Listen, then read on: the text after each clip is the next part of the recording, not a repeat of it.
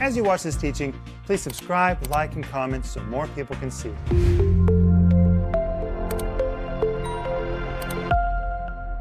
Welcome to Home Group. My name is Rick Renner, and we're just sitting here having fun with each other while we're waiting for you. But we want you to have the free download called Christmas, the Rest of the Story. 124 pages. Denise, do you want to say anything about that study guide? Well, I think these study guides are marvelous because you can just get these truths deeper and deeper and deeper on the inside of you. And as you read it yourself, you can go your own pace and you can just meditate and meditate. They're wonderful. They are, and you can get the whole series that goes with it. And I've told you in every one of our home groups on this series that every one of these programs begin at one of the sites that we're talking about. It is worth the whole series just to see these locations. Joel? And in today's TV program, we're offering Sparkling Gems #1 and Sparkling Gems #2. And I think those are really exceptional books.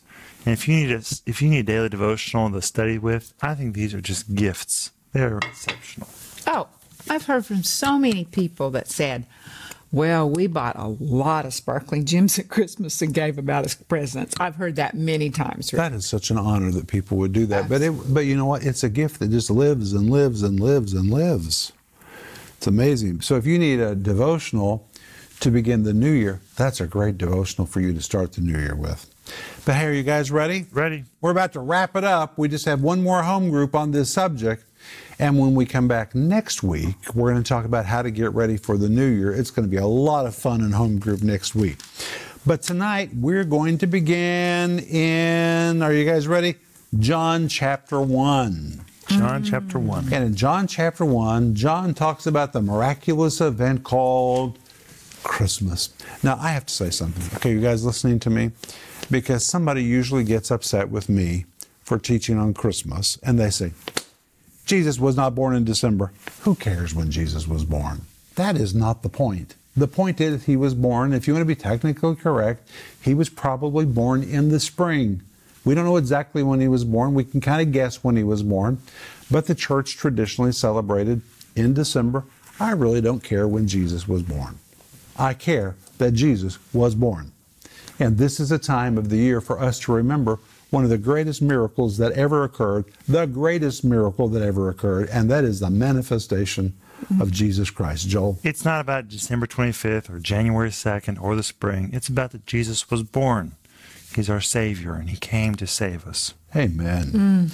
But in John 1:1, John is writing, and he's talking about Jesus in His pre-existence. And he says, in the beginning was the Word, and the Word was with God, and the Word was God. When John says the Word was with God, do you know what the Greek says? It says pros ton theon. Ton theon means God. Pros means face to face. It describes the relationship between God the Father and the Son in Jesus' pre-existence as a man. In the beginning was the Word, and the Word was with God. The Word was face to face with God. And this verse tells us that Jesus was not just a component of God, but it says, and the Word was God. Jesus is God. It's one of the greatest revelations that you will ever get.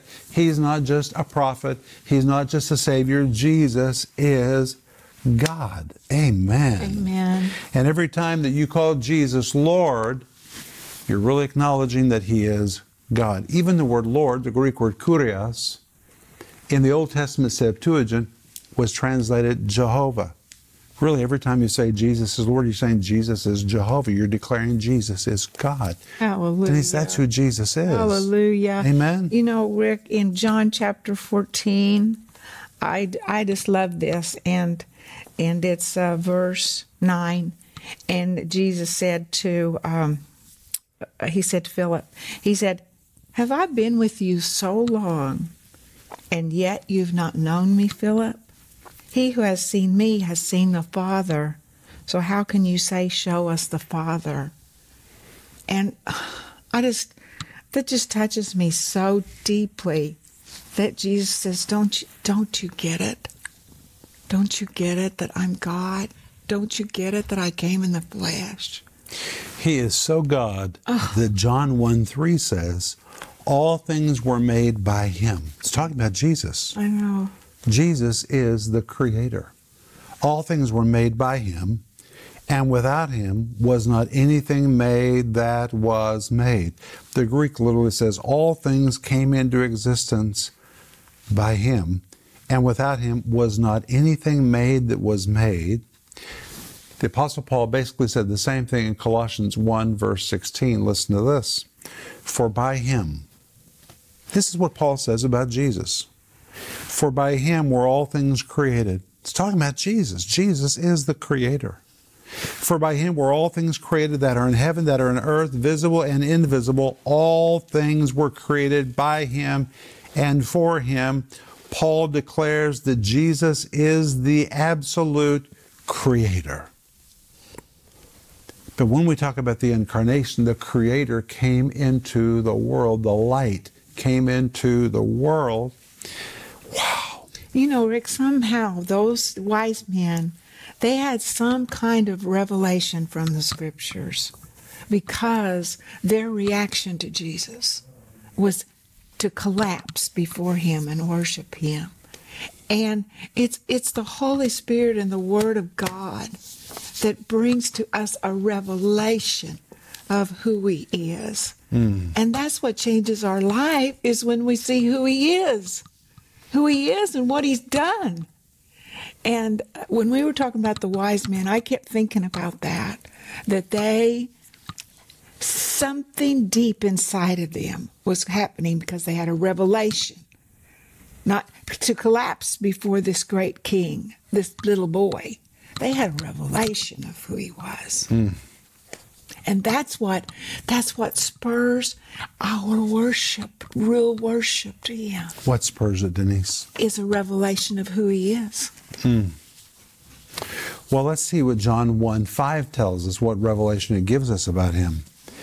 It says, in him was life, and the life was the light of men, and the light shined in darkness, and the darkness comprehended it not. I really like that verse for many, many reasons. But Origen wrote that the light was born in Bethlehem. And here it's referring to Jesus as the light. And it says, in him was life, and the life was the light of men, and the light shined in darkness, and the darkness comprehended it not. You know, we're living in a day, guys, when people are really afraid of what's going on around them. They say, oh, there's such darkness. Things are raging out of control. Jesus was born into darkness worse than any darkness we know. But the darkness was not able to comprehend the light. You know what the word comprehend means? It's the Greek word katalambano, guys. The word kata means down. The word lambano means to grab hold of. You put it together, it means to grab hold of, to seize, to wrestle, to pull down, to master, and to finally make your very own. It's the picture of pouncing on, seizing, or latching hold of a thing with all of one's might. But the darkness was not able to tackle the light. Wow. The darkness did not have the ability to wrestle the light. It did not have the ability to take it down and to master it. You know why? Because the light always comes shining through. The darkness may try, but darkness simply does not have the power to take down light. And the RIV of John 1:5 would be, the light shined in darkness, and the darkness could not have the power to tackle it, conquer it, or master it. And in the same way, it doesn't matter how much darkness you may feel there is around you, that darkness does not have the ability to put out the light. Think about how much darkness there was when Jesus came into the world. The world was in darkness. Except for the Jewish faith, the whole world was in paganism. I mean, dark, dark, dark, hideous blackness. And Jesus was born into that. But you know, when things are dark, you shine brighter. It gave Jesus an opportunity to really shine. People could see the light. And even though the enemy tried to take him down, the enemy did not have the ability to take him down, because this divine light cannot be wrestled, it cannot be tackled, it cannot be pulled down. And that same light is in me, it's in us, because the Holy Spirit is in us. The same light is in you. Amen? Amen. Greater is he that's in us than he that's in the world. Amen. But let's continue in John 1, verses 9 and 10. This is an amazing statement. It says, that was the true light, which lighteth every man that cometh into the world. He was in the world, and the world was made by him, and the world knew him not. We talked about this last night, that God had miraculously changed his fashion. God removed all his divine attributes. God took upon himself the form of a servant. He changed his clothes, and he appeared as a man. He appeared so much as a man that this verse says he was in the world that was made by him, and the world knew him not. People did not even recognize him, but creation did. Let's think of the times when creation recognized the Creator. He was the Creator that was in the world. This was the one who made the earth. So when he spoke, the sea recognized the voice of the Creator. When Jesus spoke, the wind recognized the voice of the Creator. Isn't that amazing? When he walked on water, the atoms solidified. Under his feet, because it was the touch of the Creator. It's amazing. It's amazing. Even when Jesus died and his blood was spilt upon the earth went into convulsions because creation recognized it was the blood of the Creator. When Jesus spoke to the tree that didn't have any fruit, it withered away. Great example. It's truly amazing how creation recognized the Creator, but his own people didn't recognize him. Again and again and again, creation responded to the voice of the Creator. But John 1:11 says he came unto his own, and his own received him not. But as we saw in Philippians chapter 2, God so wanted to be with human beings that God changed his form. He appeared, or we're told in 1 Timothy chapter 3, verse 6, he was manifest. Wasn't his beginning. It was just his manifestation. Aren't you glad Jesus was manifest for us? That was the light that lights every man to this day. Wow. And in John 1:12, John writes, but as many as did receive him, to them gave he power to become the sons of God, even to them that believe on his name. But notice the word received. As many as received him. In Greek, it means to take hold of. It also means to accept and take what is being offered. And this is exactly the way it is. God offers us the gift of salvation, but it has to be taken. There's a giving and there's a taking. Jesus gave his life, Jesus gave his blood, Jesus gives forgiveness, Jesus gives us the power of the Holy Spirit, Jesus gives everything, but it has to be taken by faith. He can offer it and offer it and offer it and offer it, but this word receive, a form of the Greek word lambano, means it has to be taken. There has to be a response to the offering that God makes to us. As many as received him, to them gave he power. The word power, Maxime, is the Greek word exousia, which is really the word for influence or authority, which means when you get born again, you have influence with God. Delegated authority. Isn't that something? We are people of influence. When we speak, God listens. He gave us the power to become the sons of God, even to them that believe on his name. And guess what? Even the word on is important, because the word on in Greek is the word eis. It's interesting. The word eis means into, to leave one place and go into another place. It describes the total merger that takes place when you release your faith in Jesus Christ. You enter into union with him. He's not just an object over there that you believe in, but you enter into an actual participation with him in his life. There's a union that comes about between you and him when you believe on his name. Isn't that powerful? Yes, it says that if we're with the Lord, we're one spirit with him. We are. Amen. And John 1:13 describes the miraculous event that takes place. It says, when we believe, we're born, not of blood, nor of the will of the flesh, nor of the will of man, but we're born of God. And this is why we call it being born again. It is a second birth when we are literally born by God. God places his seed in us, and we become the sons and the daughters of God, and we have power, we have influence with God. Denise? I just say amen. Amen. All right, well, there's one more Christmas verse here, verse 14. And the Word was made flesh and dwelt among us. There you have it. That's Christmas. And the Word was made flesh and dwelt among us. And we beheld His glory, the glory as of the only begotten of the Father, full of grace and of truth. And when the Bible says the Word was made flesh and dwelt among us, Maxime, do you know what word that word dwelt is? Is it manna? No. What is it? It's the word skinio. Okay, wow. It's the word for a tent. Tent, It's yes. the word for a tent or a tabernacle. He raised the tent. It means God temporarily moved into a temporary facility. It was His body. And God housed Himself in a human body. Wow. Isn't that amazing? And we beheld His glory.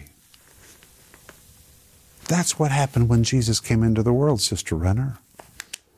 Brother Renner, that's what happened when Jesus came into the world. And tomorrow, as people are gathering all over the world to open gifts and to eat with their families, I think it's so very important that they just pause to remember this is more than gifts. This is about the manifestation of God into the earth. When God took on human flesh and dwelt among us. That's what Christmas is really about. That's what it's about. And that's why in our own home, we never opened Christmas gifts until first we read the Christmas story. Right, Joel? That's right. But Jesus is the greatest gift to humanity. He is our Savior. He is our salvation.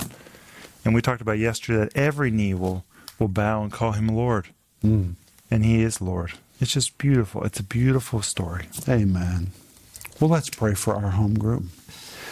Denise, would you pray first? Okay. Father, we just thank you so much for your presence that's with us right now. Lord, we are truly, as your word says, one spirit with you, Lord. You gave us your spirit to dwell in us. You wanted to dwell in us, just like Jesus was in that human body. You came in to dwell in our human body. Lord, we thank you for your mighty presence inside of us, God. Thank you for our relationship with you. Thank you for that time that somehow, God, we came to the knowledge to receive you as our Lord and to be born again by your Spirit. Thank you for that moment, whenever that was, God. Thank you. Thank you, Father, for Christmas. Oh, God, thank you that you came. It's such a miracle. It's so much to discover that you came for us. Thank you for coming for us. Lord, I think of your scripture that says, for God so loved the world that He gave His only begotten Son. You came because you loved us. Amen. And we just receive your love. And Father, I just speak your blessing over our home group. And that this be a special Christmas in their own hearts and with the hearts of the people that they share it with. Amen, Joel. Father God, I just thank you for this wonderful home group we've had, studying your story. Jesus, thank you for coming, for being our Savior. Thank you for my salvation, Jesus, for being the light to our world. And Father God, I ask you to bless tomorrow, Christmas. Bless our time with our families. Father God, I ask you to give us peace in our homes. In the name of Jesus Christ, amen. Maxime. Yes, Lord, thank you for coming. Thank you for becoming one of us. Thank you for living here on this earth, and now you understand us. Now you are a great high priest who understands us, who is merciful because you lived here. You know what we're going through. And Lord, I'm just thanking you for being merciful high priest. Amen. Thank you. Father, we thank you so much that we can be together in our home group 5 nights a week. We thank you that there's no space in prayer. Lord, you said if we gathered in your name, you'd be in the midst. We know that you're right here. Lord, I ask you to touch every heart. For everyone who's lost a family member or lost a relationship for some reason this year, I pray, Lord, that your Spirit would come and would comfort and would bring healing and strength. In the name of Jesus. Amen. Amen. Now, friend, tomorrow, if you can, read the Christmas story in Luke chapter 2 and Matthew chapter 2 with your family before you dive into the gifts. Why don't you just say, you know what, this year we're going to put first things first. Let's read the story. It only takes about 5 minutes. But wow, it will just be so important. Go to sleep, and we'll see you tomorrow night. Bye-bye. If you enjoyed that teaching, please subscribe, like, and comment so more people can see it.